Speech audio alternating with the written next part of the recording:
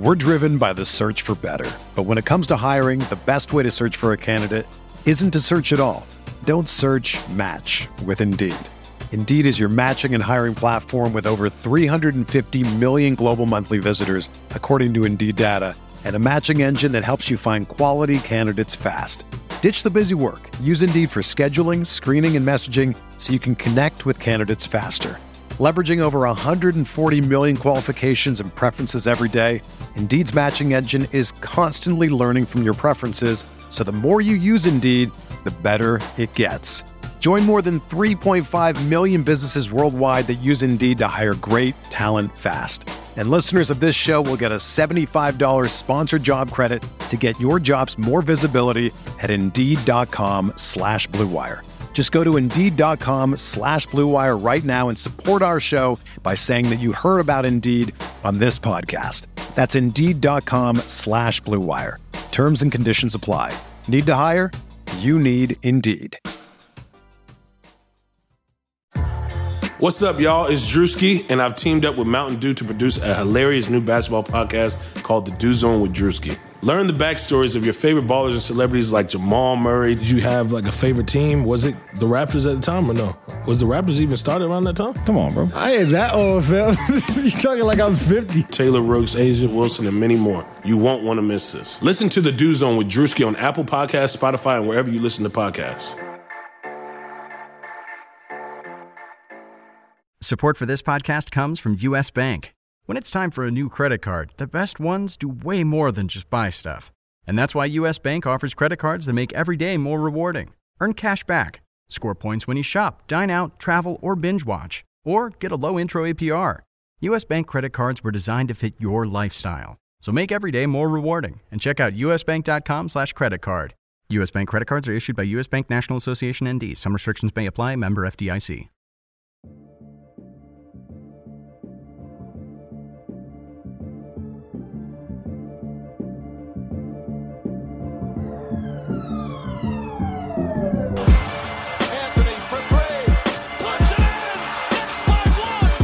To be honest, I would put myself in the same category as D-Wade. Now Artest jumped over the scorer's table. Artest in the stands. This man was a bona fide scrub. He can't play. When I go to the writers to tell me who can guard in this league, I'll put a gun to my own head. Welcome to the award-winning RotoWire Fantasy Basketball Podcast, sponsored by Prediction Strike. It's Friday, September 25th, 2020. Alex Barutha here. Across from me, Shannon McEwen. On the line, Ken K-Train Kreitz. All aboard! Today, we're going to talk playoff games and the 2020. We're going to do a point guard barometer. But this will be our final Friday podcast of the season. Oh, getting emotional. If you haven't already, we would appreciate a nice review on the iTunes store, whatever site you use, Spotify, Stitcher, follow, and if download. you've hung with us this long, God bless you. God bless you. Can't even imagine.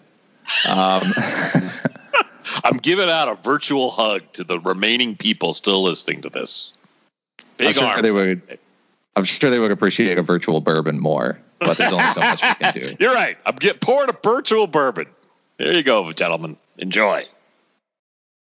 The Lakers and Nuggets played yesterday. Lakers win up 3-1 via a 114-108 win. Nuggets covered the spread. LeBron, 26 points, 9 rebounds, 8 assists. I can't talk. Obviously looked good. Dwight Howard got the start, went 12 and 11. He doubled in the first half, put Jokic in foul trouble. Shannon, do you have any faith in the Nuggets to pull off a 3-1 miracle? They're 16-1 to come back in this series. I don't expect them to, but they've been extremely competitive. Last night was another competitive game. I expect that to continue to be the case. But coming back from 3-1, they've already done it twice this postseason. Yeah, you can't say it's impossible. No, it's not impossible, but I think it's highly unlikely that they do it, especially when you consider how great Anthony Davis is playing. Yeah. When you've got LeBron doing what he does, and then Davis kind of reaches this another level, at least as far as postseason play goes. What if it's hard to beat the What if the ankle injury is an issue for Davis? That was an awkward. He didn't look good when he was down at the end of the game. He's trying to spread some sunshine. But it could happen, right? That could be bad. You're right. I mean, he's playing 39 minutes a game in this series. The ankles start hurting after a while, assuming it's, at least sore. He's had plenty of injuries throughout these playoffs throughout his career. So that'll be interesting to see. I don't think it would be like the thing that swings the series. Like, I don't think from what it seems like he's probably fine. So if we're sitting here, I guess we won't be sitting here, but if collectively we as NBA fans are sitting here a week from now being like, how'd the Nuggets come back again? I don't think it's because of Anthony Davis's ankle having a boo-boo. Very odd that Davis went like 6 quarters and only got 1 rebound. He finally rebounded in the second half last night, but just odd. Yeah, he wasn't getting boards. He and Jokic both, I think, are just kind of like canceling each other out, because Davis 6.5 rebounds per game in this series. Jokic 7.5 rebounds per game in this series. So I think it's just a lot of like they're boxing out. Other people are just running in, grabbing the rebounds. So we had Jokic kind of have another muted game as well. Only, let me see here, finished with 16 points, 7 boards. 4 assists, 2 steals. But for your star, only 13 shot attempts. It's tough. Dwight Howard got a better game on him, and it seemed like early when we were analyzing this series that, he was coming off of the series against the Clippers, right, where they only had Zubac and Harrell, neither of whom are legitimate defenders. And he was tearing them up, averaging 13 boards a game. Felt like he was getting anything he wanted. They would double. He would pass. It was the perfect series for him. This is a series where the Lakers don't have to double, and they can really kind of – it's a really tough matchup for Jokic. Shannon, a point guard, you think the Nuggets should get Harris out of the starting lineup and put Morris back in? No, I don't. I think this team, for them to win, you need Harris to contribute, and you need Jokic to play better than he did last night. He needs to play at peak form, and Harris needs to be a contributor. I think that's the optimal version of the current Nuggets roster. Obviously Will Barton's absence is big as well, but they need Harris to be a contributor. He's been awful. Yeah, he has been awful. Yeah, I agree. But I think the only way they actually beat the Lakers is if he isn't awful, and Jokic plays at peak form. Porter had. Go ahead, Alex. Sorry. I was going to say, I was shocked because this is sort of a sidebar, but Nick and I did a best bets article yesterday for the site where there was a prop on DraftKings where who was going to score more points, Kentavious Caldwell-Pope or Gary Harris. And ages. KCP was only a -113 favorite, and I was like, this feels like one of the easiest bets I've ever seen. Obviously came to fruition there. What were you going to say, Ken? I was going to say Porter's stat line looked good, but as we've discussed in the past, man, his defense was terrible last night. Just terrible. Yeah, he's just not a good defender. He doesn't it's not instinctual. Like, he doesn't know how the switches work, but he also, sometimes guys are kind of lost, but at least try to make up with it with some effort. They wave their arms around, at least they're running around. And he's like both doesn't know where to go and doesn't put in the extra effort. He cares more about getting the defensive rebound than he does getting the defensive stop. Yeah. Because he's always crashing. It's easier. Which, if there's anything we learn at RotoWire pickup games, way easier to go for the board than to D up on your man.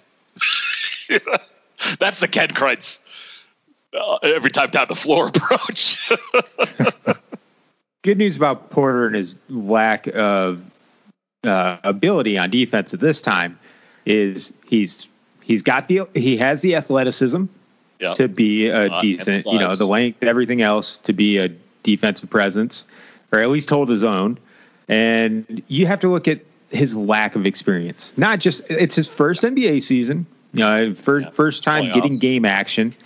And then also, he didn't have much experience in college even. He almost none. How many games did he play? 2.5 games? Basically, yeah. Yeah. Good point. So good point. He's a young 22 years old, frankly. He is. A very. Yeah.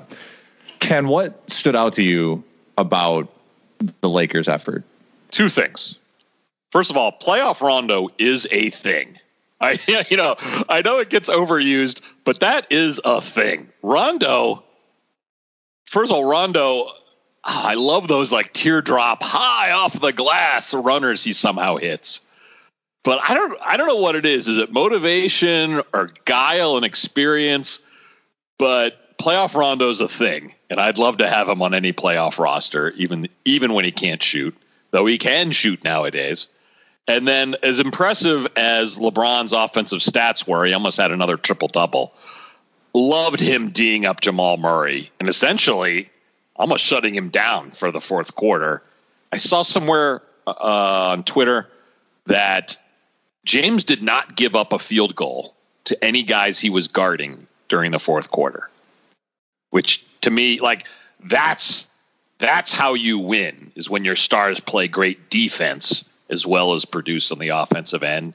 And it's the old defense wins championships. LeBron's D last night on Murray was great. It was. Rondo and Dwight Howard led the Lakers in offensive rating in last night's game. There you go. Yeah. Playoff Rondo, baby. Like it's 2010 or something. It's insane. Dwight Howard. Rondo, look, don't you think Rondo's like 87 years old? Every time he comes out, like, man, he's still playing. That's great. He's 5 years younger than me, and I could still play in the NBA. So it doesn't surprise me. Shannon, a spry 39. Well, yeah. Rondo got a lot of really good experience at a really young age, and he was very smart before that in terms of being he's the opposite of Porter, right? Good Kentucky experience, amazing rookie and young career at the Celtics. Yeah. We talked about the Anthony Davis injury, so let's move on, Ken, to what will be Game 5 tonight. Oh boy, heater up 3-1. Celtics favored 3.5 with an over/under of 213. Bam will play despite that weird end of game left arm issue. I watched that replay like 10 times. I still can't see how Bam hurt his arm, but clearly he did. Do you guys understand that injury? It didn't make any sense to me. He just not quite, but we again at Roto Hoops, we all know ghost injuries happen. Right, they occur frequently. You just look down, and you're like, my arm is broken. I think. Right. That's true. Is the 20-year-old Tyler Hero going to stay this hot? My goodness, 37 points in Game 4. The only other 20-year-old or younger guy to score 37 or more points in a playoff game was Magic Johnson. That's pretty good company for Hero there. Shannon, you've picked the Heat to win this series well before the series even started. Is there anything surprising to you in this series? Hero is really the most surprising part. He's been solid for the Heat all year. Like I said, I thought it was weird that he didn't get more Rookie of the Year votes and finished higher than his teammate Kendrick Nunn.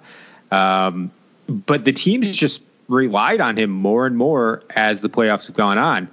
He's averaging over 35 minutes per game in the series against Boston, and he's earned every single one of those minutes. I mean, the past two games, he's had 39 attempts from the floor the past two games. Just insane, playing really well. He's been the difference. He's exhibit A in my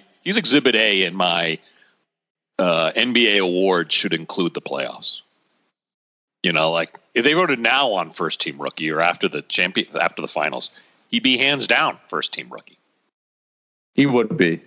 I think there's an argument for him over Eric Pascal on the first team, but absolutely shining on a terrible squad versus huge minutes in a Eastern Conference Finals day and night or night and day. Yeah. Sorry. I mean, you'd expect if the Heat are winning before the series started, if the Heat, the Heat are going to win, they're going to beat the Celtics. You'd say, okay, Jimmy Butler must have had just a gigantic series, and he's been good. He's been good. Or you'd say, Dragic and Robinson must have lit it up from 3. Like Tyler Hero staying on fire was maybe my third or fourth reason the Heat win this, not the first or second. Butler's averaging 19, 6.5, 3.5. Couple steals, so he's fourth on the team in scoring. He's only been okay. He's not doing what he normally does or what he did all season long, or past seasons. With the Bulls, it's that team concept that the Heat have, and the Celtics have that too. They both are just really well coached teams, but it's. They're similar. They're similar squads. They really are. Well, and Bam, though. The big difference is Bam. Like, I like Daniel Tice, but Daniel Tice is no Bam. Bam, that was my big fear coming into this as the shameless Celtics homer. Bam dominated them in the regular season, especially in that seeding game, and it hasn't stopped at all in these 4 playoff games. Daniel Tice is no Todd McCullough. No Christian Wood. No Bill Laimbeer. Those are all true statements. Like you're not even making a joke. I mean, what's the Twitter feed that's from the Florida radio show? He looks like, Josh, I'm blanking on the DJ's name. Anyway, somebody posted Daniel Tice looks like he'd do an awesome job detailing your Camaro. I thought that was apropos. He looked really good against a washed Marc Gasol, and when the Raptors are running out Siakam at center. I mean, he looks really good for what little they pay him, and for when he has no name, he has moments that look great for a no name guy, but that's kind of the weakness now. Well, saying he's not Bam. Well, there's only, Celtics fans are gonna look back at this lost opportunity. We said it back in January, February. They need to get a big man. If they get a big man, they could have skated to a championship if they got a good big man who can actually make an impact.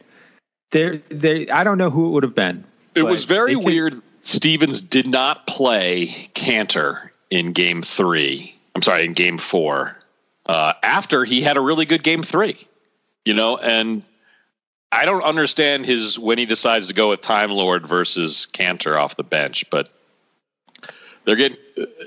I don't know why Cantor has this great Game 3, and they decide not to play him at all in 4. I didn't quite get that at all.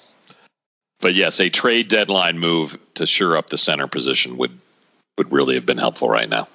I'm trying to remember who were the centers sort of available at the trade deadline come February. That's a long time ago. It was a long time ago. It was like a whole nother season. So Andre Drummond. Drummond was available. It's true. Well, they didn't have the resources Cleveland did. No. They didn't have Brandon Knight sitting around. And John Henson. Exactly. Oh my God. Yeah. I think Bam has been the best player for the Heat. Just like the way he's averaging 22 and 11, 4.5 assists, 2 steals and a block. But the way he runs the offense at the elbow, runs the offense at the elbow is just so impressive. And I'm 100% with Van Gundy. It drives me nuts when the Celtics try to bust the Heat zone and the guy who catches the ball at the foul line doesn't even look at the rim. I don't understand that. Like, they've got so many easy foul line jumpers, but the guy, whether it's Smart or whoever's playing center at the time, or even Jaylen Brown, they kind of panic and they're worried about the zone coming to them versus just turn or pivot. At least look, be a scoring threat, and then decide to pass. Maybe they'll figure it out tonight, though. everyone yelled at Tatum for taking too many mid-rangers, but if you're open from 17 feet, busting a zone, just shoot the 17-footer. Well, the foul line, what's that, 10, 11 feet? That's a quality jumper. That, I don't know. But yeah, we're with each other, Alex. I hear you. Bam is averaging 21.5, 11, 4.5, 2 steals, 1.3 blocks. What's he shooting? Through 4 games, he 60. 60%. Yeah, that's solid. Yeah. Well, how many of those are dunks? Right. Yeah. Bam's killing. 73% from free throw line. So Bam is 23, Hero's 20. This team is gonna be up for a while. They're going to be around for a while. They also only have 42 turnovers, the Miami Heat, the whole series, which is an incredible stat. I don't know how many the Celtics have, but it's way too many. 63. They get so panicky. Actually, I was thinking the best thing about Hayward's return is the lower turnovers, but well, Hayward's theoretically a zone buster too, right? Because he has size, he can handle, he can shoot, but and he's been an improvement. But they look like a team in Game 4 that just wanted to get out of the bubble. Maybe the Breonna Taylor news just shook them too much, but they just looked bad Game 4. And frankly, it was amazing they still had a chance to win it with a couple minutes left. Yeah, it is surprising. I don't know. Maybe I think sometimes you realize you're not going to beat a team. And then it's just really tough. But I looked on the DraftKings Sportsbook. Boston's still only plus 400 to come back and win the series, which I thought was a shocking number. I wouldn't bet that. Like, that seems like too low. Like, I would want like 10-1 or something. But there's still a lot of faith in Boston. I don't know if that's because DraftKings is an East Coast company, but like a Boston company. And there's a lot of Boston fans. It's like Boston and LA fans. They'll bet on anything, right? But there's still some faith in Boston. I don't have it. But. It's been a very competitive series, so I get it. I think there should be, and of course those betting lines. It's because people are going to back Boston, right? They're one of the more popular teams in the NBA. But it's been a really competitive series, and it wouldn't take much. I mean, all you need is, if Hero's off a game, and you don't have Duncan Robinson stepping up and hitting 4 or 5 threes that game, Celtics can easily win. And it's not a given that Hero or Robinson or one of these other guys for the Heat step up every single game. So yeah, it's still a series, but it would be extremely surprising if Boston won. Something to think about for, we talk about wigging out at the NBA draft. Tyler Hero was the number 13 pick, 1 pick before the Celtics, who then got Romeo Langford. Slightly different production from those players this year. A little bit. Nothing Boston could do about it, but just like we were 1 pick away from Tyler Hero being a Celtic. Weird, too, because the whole Boston MO, I would have assumed that Hero is like a top 5 on their board. Okay, what do you imply, Shannon? My final point, which was to Shannon's original point, both of these teams have scored exactly 441 points in the series. Yeah. They have the same exact amount of points. It's dead even right now. So the Heat are up 3-1, but the series is technically tied from a points perspective. Boston really should have won one of those first 2. They just couldn't play a full 4 quarters in a very frustrating manner. Yeah. All right. Well, Alex, is there any news we need to know about from these non-bubble teams that are starting mini camps already for next season? Not like a ton of breaking, hard-hitting news, but Pistons, for example, they're apparently experimenting with Luke Kennard at point guard. Christian Wood is also not attending. Is he a free agent? Is that why? Is he? I believe he's a free agent.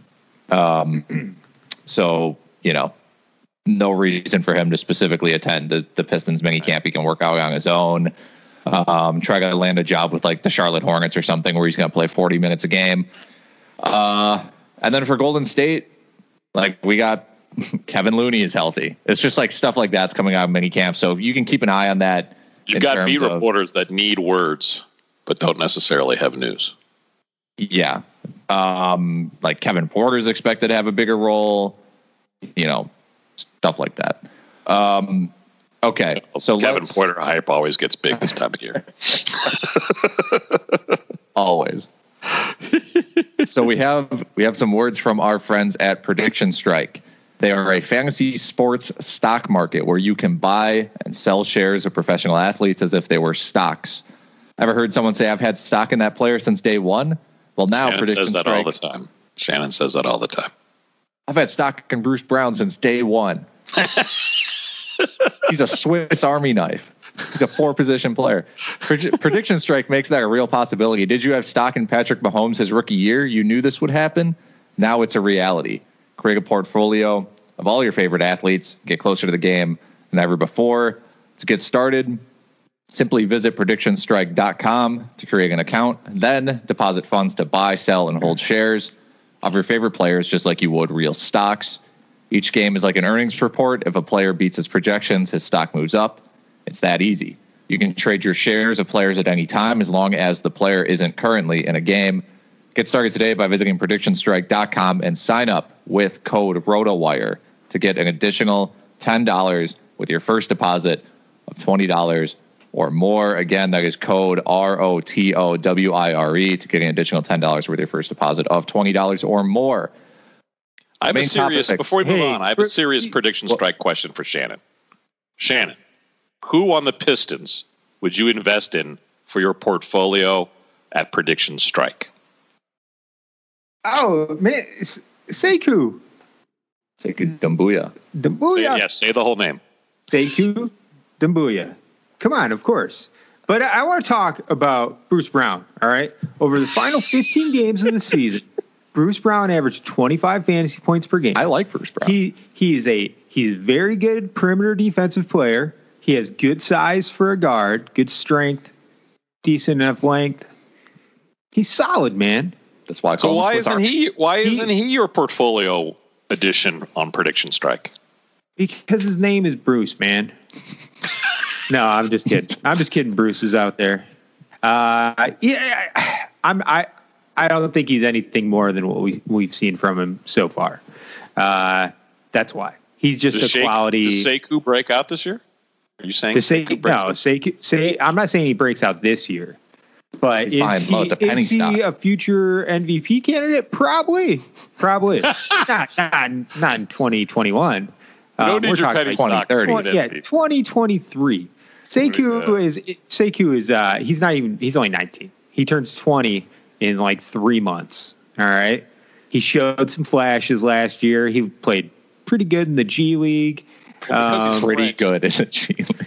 Because he's French, I assume he's late to the basketball versus football, and it's more popular. All right. We can go through and look at how many 19-year-olds had a 40-point fantasy game last season, and it's going to be few and far between. There's not many of them. Sekou did. I don't even know if RJ Barrett did. He might have. Probably did. He had to have. But yeah, no, I do like Sekou long term. I think he's got it. So our main topic, 38-point fantasy game. Not on DraftKings. 40 points on DraftKings. Okay, I was looking at FanDuel. Anywho, reel us back in, Alex. Sorry, sorry for that Prediction Strike. It's the last pod. We'll just go wherever we want, talk for as long as we want. Assume nobody's listening anymore. I have this rash. Sekou scored 24 points in a win over the Boston Celtics on January 15th. I remember that. That was one of their worst games of the season. The only thing that could derail Sekou's Rookie of the Year, Rookie of the Year campaign was COVID. I mean, he had it in the bag. Oh. It was his. Reel us back in, Alex. What's our main topic for the pod today? Our main topic is garbage point guards like Morant, who did not deserve to win the Rookie of the Year. Sekou Doumbouya. Point guard barometer for 2021. Basically, the gist here is we each pick one point guard that we think is going to trend up. One you might say we should buy stock in at Prediction Strike. One that seems to be trending down. One that I would be selling stock of if I had. So I'm going to start. I think this is kind of an obvious pick. Jamal Murray. We had kind of been waiting for the past couple seasons for him to kind of have a breakout, and it's happening right now in the playoffs, which doesn't really help anybody's fantasy teams anymore. But I think his ADP is going to go up very significantly. I think you have to look at him as almost a lock for 20 points a game. In these playoffs, he's averaging 27 with splits of 51, 47, 89 with 6.5 assists. The pick and roll, the pick and pop, the pick and whatever with him and Jokic is on another level, despite Michael Porter Jr. saying they run it too much. It's what got them here. And I think just next season, Murray's just going to roll this over, and he's going to continue averaging. He could average 25 a game pretty easily. Here's my devil's advocate on that. Go ahead. Would I like Jamal Murray to be on the Celtics? Of course I would. But from a fantasy standpoint, I think the talent's always been there with Murray. I think it's just a desire to take over the game or not. And I think during the regular season, I don't know if the desire is there 82 games a year. Like, I think he's always been this good. Sure. I think it's more of a motivation issue, or maybe just a polite deferral to his other teammates. But I'm just not convinced he's going to want to take over games like this every day in the regular season. And as you touched on, the helium on him heading into drafts is going to be huge. After you can't possibly get better exposure than what he's getting now. Yeah, he is going to have crazy helium. He was probably going to go, pre-bubble, pre-playoffs. He was probably going to go in like the 5th round, maybe the end of the 4th. Yeah. That late 4th, early 5th range. Now, I mean, I would argue he's a 3rd round, probably a late 3rd round pick. You have guys like De'Aaron Fox, Mike Conley, who might have went ahead of him before the bubble. And now I think there's no way. I mean, you're definitely not picking Mike Conley before Jamal Murray. De'Aaron Fox, I think there's an argument to be made. But the helium will give Jamal Murray the edge, in my opinion. It'll be tough on draft day whether to choose between D'Angelo Russell and Jamal Murray. Yeah, and that's my guy who I think is trending up. I just believe D'Angelo Russell in Minnesota, with his buddy Cat, will have, he bounced around a little bit. He had his struggles with the Lakers. Then he went to Brooklyn, broke out some, moved on to Golden State, where, the Golden State situation was a mess all last season. Now he's in Minnesota. In theory, he's in a nice landing spot for him. He doesn't have any competition for minutes at the point guard spot. He's going to be the clear second option behind a big man. And I just think he can really explode and provide 3rd round value. And there's a good chance you might be able to get him a little bit lower than that. Yeah, I think having Towns there will help him a lot. The amount of, I just assume they're going to run pick and roll, pick and pop the entire game, because what other offense even is there for them? Let's compare it to some other guys who go in the same range. So Chris Paul, John Wall, Ja Morant, Kyle Lowry. I'm picking D'Angelo over all of those guys next year. The only one that gives me pause is Ja Morant. But yeah.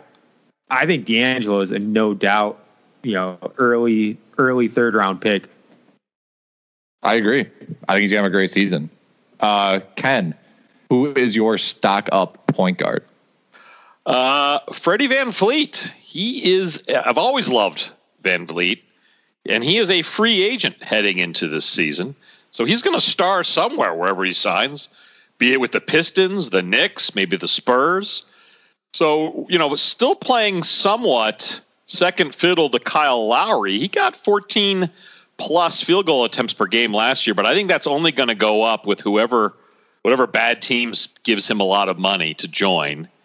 So I see him ballooning in value. But where do you two stand on Freddie VanVleet? I agree with you, Ken. I've mentioned multiple times that I hope I kind of expect the Pistons to go after him. I don't know if they'll actually get him. VanVleet, the opportunity, in all likelihood, no matter where he lands, even if he ends up staying in Toronto, I feel like he'll take on more of a bigger role, kind of like he did in the playoffs this year. But I would say next year we're just going to continue to see that upward trajectory for him. And, he went from 11 points per game to 17.5 this year. I expect him to be somewhere in that 20 point per game, 19, 20 points per game range next year, whether he's with Toronto or a new team, because whoever pays him a ton of money is going to want to run him out there. The one, so the opportunity, the usage, I think will be there regardless of his landing spot. But the one caveat is his efficiency has to improve. He's been stuck at like 41% and 38%, 39% from downtown the past couple of years. For him to really uncork and hit like all-star caliber numbers, he needs to be more efficient. Yeah, I don't see him hitting all-star numbers, but I do see him improving his value, and somebody I feel like just undervalued every year in every auction. Yeah. I agree. I would love to see him on a bad team where he just launches up 18 shots a game and like 8 of those from 3. But he makes more sense, I think, as like a second or a third option. Yeah. 2.7 threes a game this year and 6.6 assists, which is 1.9 steals. Heck of a lot. Yeah. Heck of a lot of assists considering Lowry's in the backcourt with him most of the time. Yeah. He's a really good player. The almost 2 steals a game. That's delicious. It is. I think some people will be scared of him and think he might be like this year's Terry Rozier. Switching teams, a guy who had some helium, switched teams. But there's a few things with one. I think Van Fleet's a much better scorer than Terry Rozier. Like he can become more efficient. And 2, wherever he lands is not going to have Devontae Graham. Right. I was going to say the same thing. Yeah, exactly. Well, Alex, who are you down on this year or next season? Well, down on Spencer Dinwiddie. Yeah, Kyrie is going to presumably be there for a full season. Who knows if he can stay healthy? But Durant's going to be there. LeVert had a great breakout. I just think like all these guys. There's not enough shots. You're saying there are not enough shots. Yeah, these 4 guys are not going to average they're not going to all average 20 points a game. That's what Spencer Dinwiddie did. He was averaging like 20 points, 6 assists. I just don't think that's going to be available to him. I think he'll be a great 6 man for them. Even though he tweets about. Didn't he say the Big 4? Is he referencing himself as part of a Big 4 for Brooklyn? I was like, well, pump the brakes there, Spencer. I know you're trying to push your Bitcoin salary, but come on. Yeah, he's learning about Twitter from Kyrie, which is scary. Which is terrible. But this is with the caveat that he stays in Brooklyn, because I think if he gets shipped somewhere else in a good situation, that he could have a better season than he had this year, assuming he gets shipped to, again, like a team like the Knicks or whatever. But is he a free agent this year? Or No, he's not. So why would they deal him? Have I missed rumors? I didn't. They would deal him either for just depth or more top end talent. Because he's a bargain contract. He's $35 million over 3 years. He's a fine contract. Yeah. You just never know, because like if they can get in the Bradley Beal sweepstakes or something like that, then they got to keep their options. He had lengthy stretches this past season where he was the number 1 option in Brooklyn. Yeah, and if Brooklyn's healthy, by default, kind of by default, he was damn good, but. If Brooklyn's healthy, he's the number 4 option at best. Like he's behind, like you said, KD, Kyrie, and LeVert. Those are the 3, their 3 main pieces moving forward. Dinwiddie averaged 20.5, 6.8 assists, 3.5 rebounds.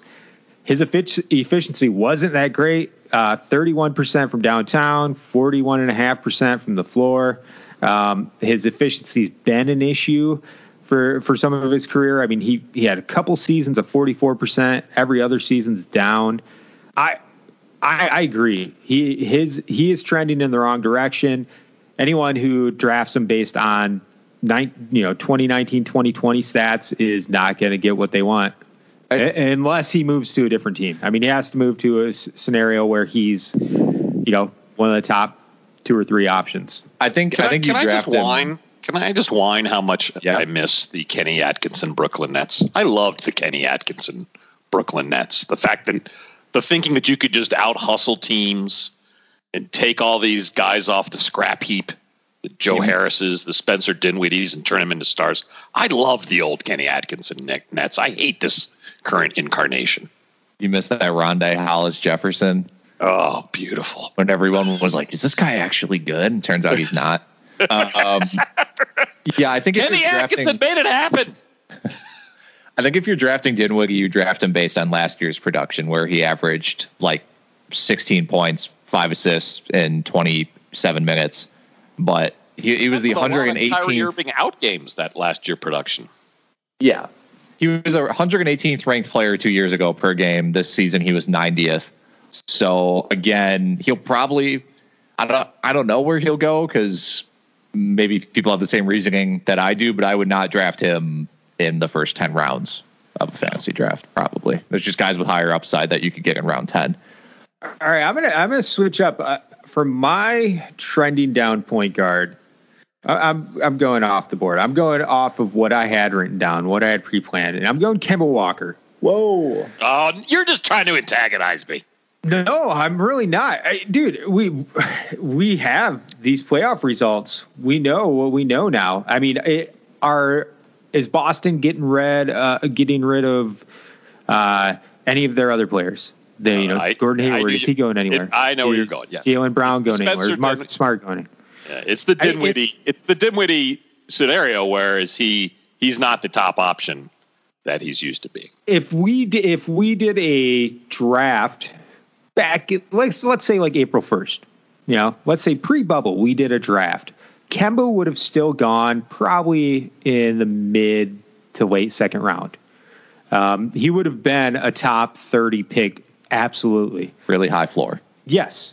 Now, after looking at how he's played in the playoffs, in the bubble, I would take most of these guys we've been talking about. I would take D'Angelo Russell over Kemba Walker. I can't justify it. I mean, how many 30-point games does Kemba Walker have in the playoffs? One 30-point game. How many times has he reached double-digit assists? Once. Like he just doesn't do. Yeah. No, he's not. He's not the 25-point, he was 6 assist guy. And to your point, per game this past season, per game, because he was injured, he was guard 18. 43rd overall in fantasy. Yeah. So still a good player. He averaged 20 and 5. Okay, that's great. Right. But he basically was still drafted as that guy who averaged 25 and 6 in Charlotte, prior to the 2019-2020 season. And he wasn't trending down too much before the bubble in the playoffs. Again, I still think he would have been a top 30 pick if the season ended on March 18th, March 15th, whatever the date was. Today, though, I look at it and I'm not picking him in the top 30, probably top 40. Sneaky 31. He might come cheap. He might come cheap in that last year or this year. He missed roughly 15 games, which was like the first time in his career. He had 4 years straight of 79 or more games, including an 82-game season in 2018.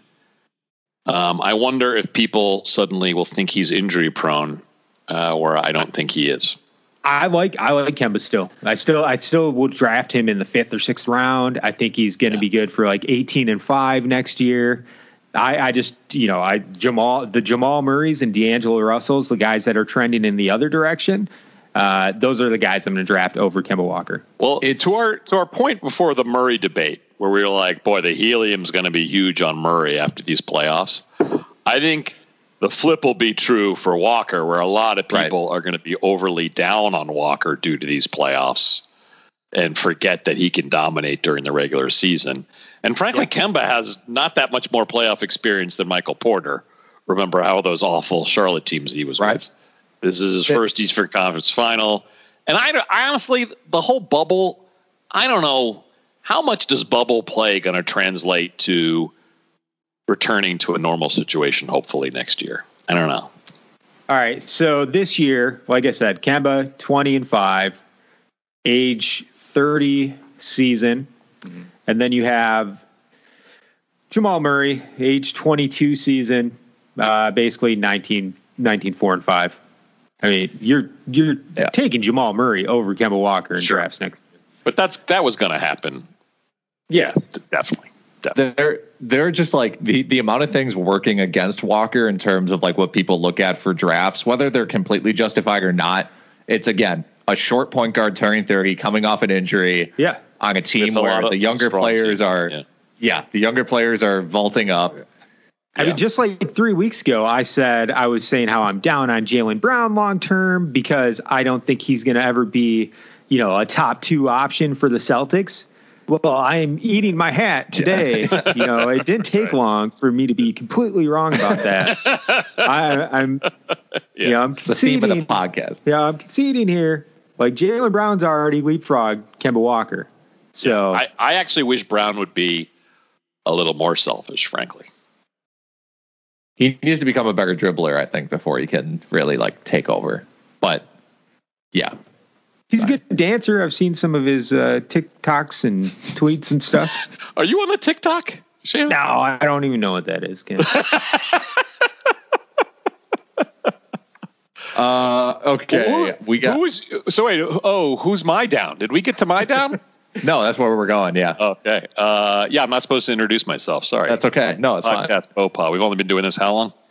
Anyway, I'm going to stay in Toronto. I'm down on Kyle Lowry, and it's all age discrimination, which I shouldn't do being the oldest RotoWire person. But I've generally loved Kyle Lowry, but he's going to be 34 years old next season.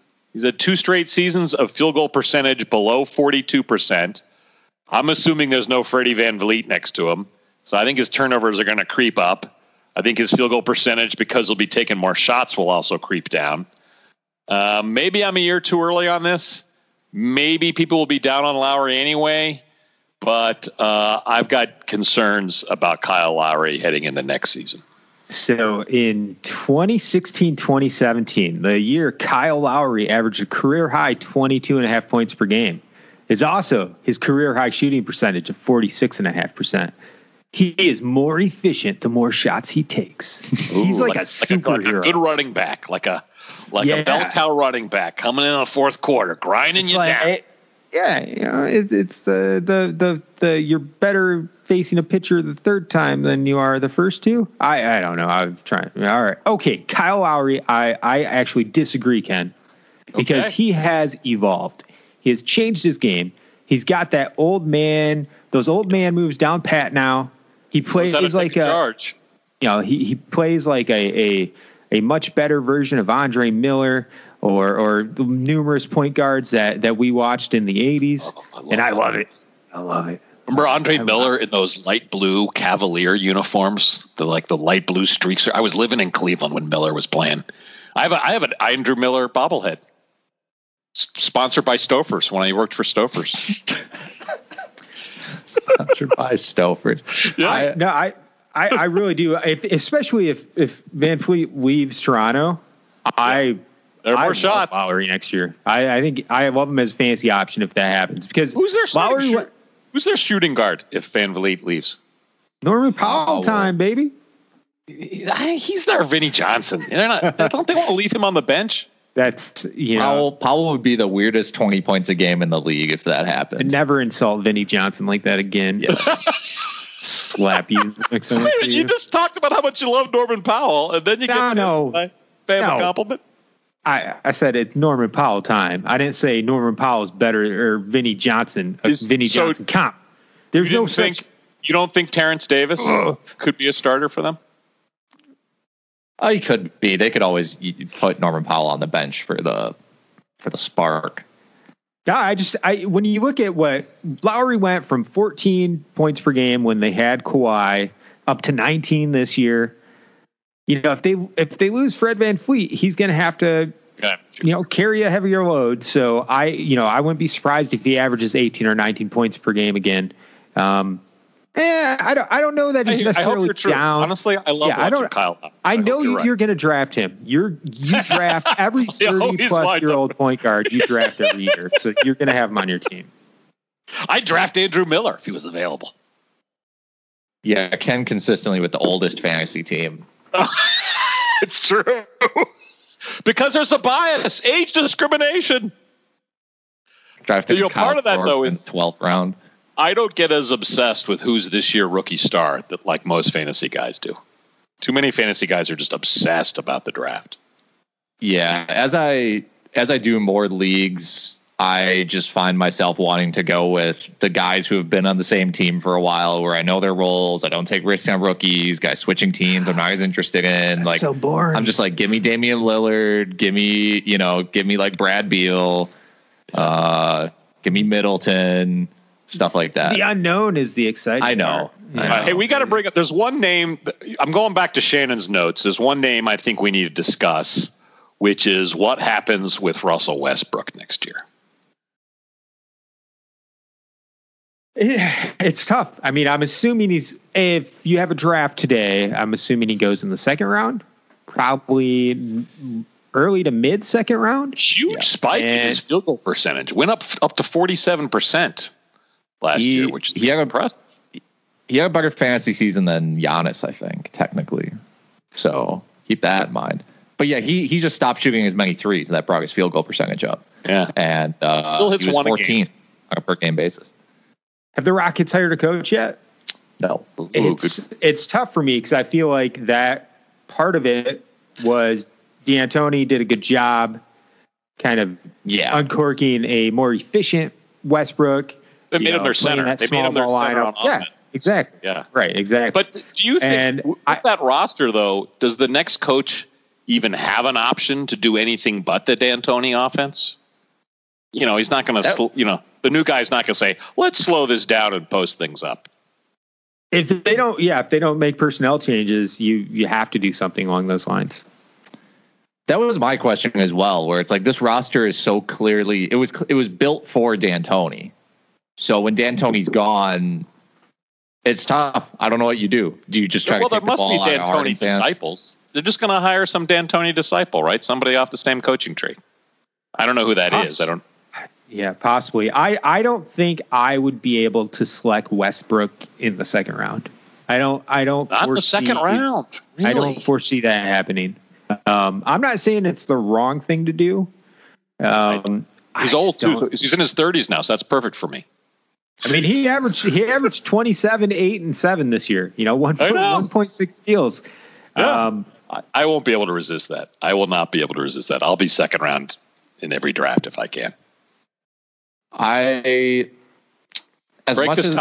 this tie. As much as I am down on Westbrook as a player in general, as a winning player, I would draft him in the second round. Well, yeah, you look at other guys going in the second round. It's like, okay, Ben Simmons. Do you know what you would pay? How many limbs would you chop off if Ben Simmons went 27, 8, and 7 next year? Right, like that would be amazing. That's what Westbrook did. Yeah. So you're going to have a toss up between Westbrook and Simmons. I guess I'm arguing for Westbrook, even though I'm hesitant. I guess what I'm actually saying is I'm not taking Westbrook or Simmons in the second round. Okay, that's fair. They're both of those guys are really high floor guys, and that's fine with me in the second round. Just give me a high floor pseudo star. Yeah. Okay. I see you also have Eric Bledsoe on your list. Do you want to talk about that, or is that kind of self-explanatory? I think it's somewhat self-explanatory. Yeah, Bledsoe bashing is a tradition here on the pod. It is. It's somewhat self-explanatory. If Bledsoe, again, I think he's lower than this now. But if he went in a draft, if you did a draft back in like April, he probably would have went in the 5th or 6th round. There's no way. I'm taking him in the 5th round. I mean, he probably has to drop to like the 7th round for me to take him. I think if he stays in Milwaukee, I don't see it getting better. I see him regressing. If he moves to a different team, though, he could actually be a better overall fantasy player. 66th this season on a per game basis. I'm with you. I don't think that's getting better, and I don't think any team is interested in him. So that's kind of is what it is. It is interesting. Like even a team, even like my Pistons, I think, well, would the Pistons rather have Derrick Rose or Eric Bledsoe? And it may sound silly, but I honestly think they would rather have Derrick Rose. I would rather have Derrick Rose if I was Milwaukee. And there you go. But really? Wow. Yeah. When's the last time D Rose had to play meaningful defense? I mean, the thing is, Bledsoe's. I know Bledsoe's defense is good, but it's not so good that it makes up for his garbage offense. I hear you, and we've said that before, but D Rose hasn't had to play playoffs defense in years, right? Like, yeah, I think part of his stats are, gets all these minutes on terrible teams, and I'm always biased against the Harvey Grants that we discussed. We're not hyping up Derrick Rose here, Ken. We're totally muting Eric Bledsoe. Yeah, it's kind of we're just Bledsoe bashing. Yeah. Fantastic tradition here on the. Last time Derrick Rose played in a second-round playoff series was 2015 with the Bulls. He also made the playoffs in 2017-18 with Minnesota. I don't think those Bulls are ready for playoff defense, but anyway. No, I don't think so either. Okay, we have no Friday fan duel today, but I at least want to ask you guys about Game 5 tonight, Boston versus Miami. The spread is Celtics 3.5. It's been at least 3 in favor of Boston since Game 2. These games are so close. How you expect Boston to win by 4 is beyond me. Even I wouldn't take that. That is how I have felt every single game in the series. It's how I continue to even feel for the Nuggets-Lakers series, where all this spread, like the spread for Celtics Heat has been 3 the whole time. I don't think the Celtics are 3 points better than the Heat. I'm just going to take the points always with Miami. Same with Nuggets-Lakers. Don't think the Lakers are 6 points, 7 points better than the Nuggets. I always take the points of the Nuggets. So are you on, Ken, you're on Miami 3 plus 3.5 then? But I am. I'm on Boston to win, but if they win, it's going to be by 1 point, and maybe they finally get lucky at the end instead of the Heat. That's a bet that is certainly possible. Okay, so your last old man rant of the season, Ken. You know what chaps my britches? Old people not getting colonoscopies. Actual colon cancer is way worse than the test, which I just had yesterday. Was it fun? No. Did the pre-procedure medicine make me spew ass pee for 12 hours prior to the procedure? Yes. Did it cost me removing DJ Shark from my fantasy football lineups yesterday? Yes. But you're doing your loved ones a disservice if you ignore colon cancer. It's the second leading cause of cancer death in the United States, but it's one of the few cancers we can prevent with testing and early polyp removal. The test can also find other solvable bowel problems. And all jokes aside, it's pretty easy. Plus, it's so freaky to your coworkers, no one will complain about you taking the day off. When you hit 50, get the test. I've had a couple. It's not that. I mean, do you remember it all, Ken? The when you're on the table. No, I woke up and they were about 90% done. Yeah, could you feel it inside? I could feel you. I could. Because I don't feel it inside. You feel it on the rim. If you want to get really detailed. All right, I could feel it inside. You're so hazy and drugged up, but I remember the feeling of it, like inside. You could feel it inside. You're really hazy, but I could feel it. It was the most awkward feeling. The amount of tranquilizers you need to put Shannon down, it's unbelievable. They had these rhinoceros dart guns. They were just shooting at him from close range.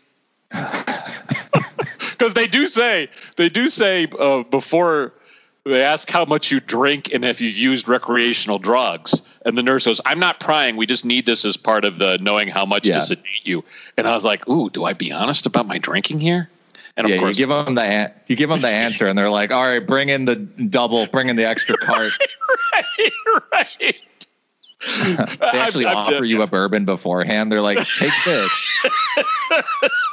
I should have had a flask. Well, if this flask is any indication, I'll be self-medicating. Okay, mispronounced names.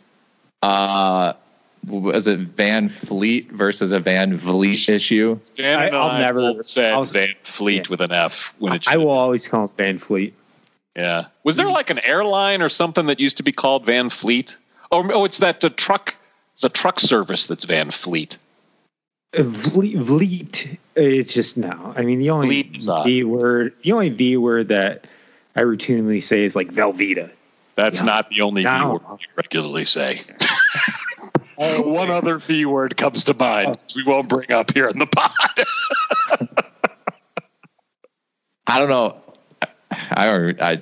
I can't transition either. So I'm going to go. Thank you, everybody. I'm just going to read the prompt. Just read the script.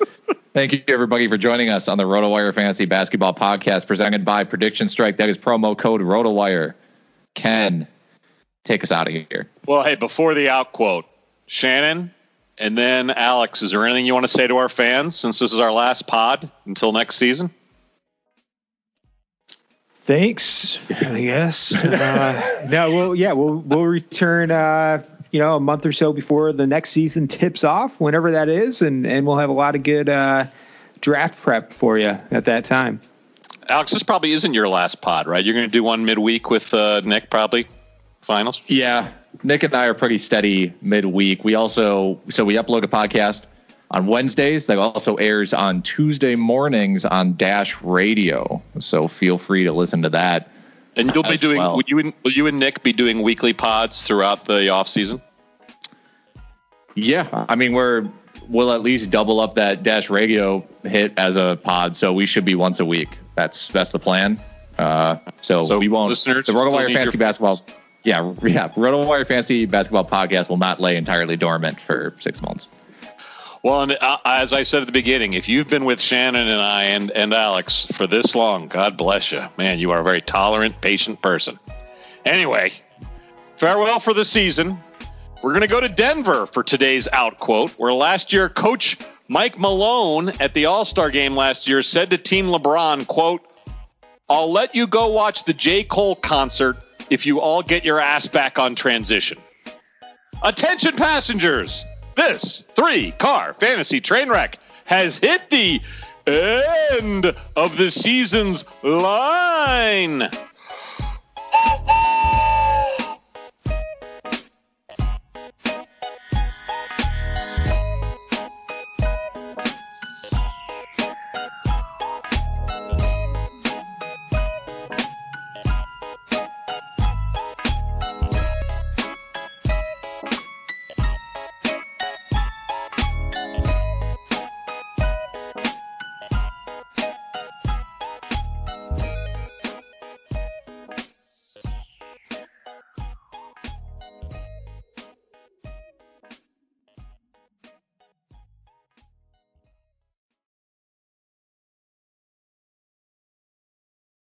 This is the story of the one.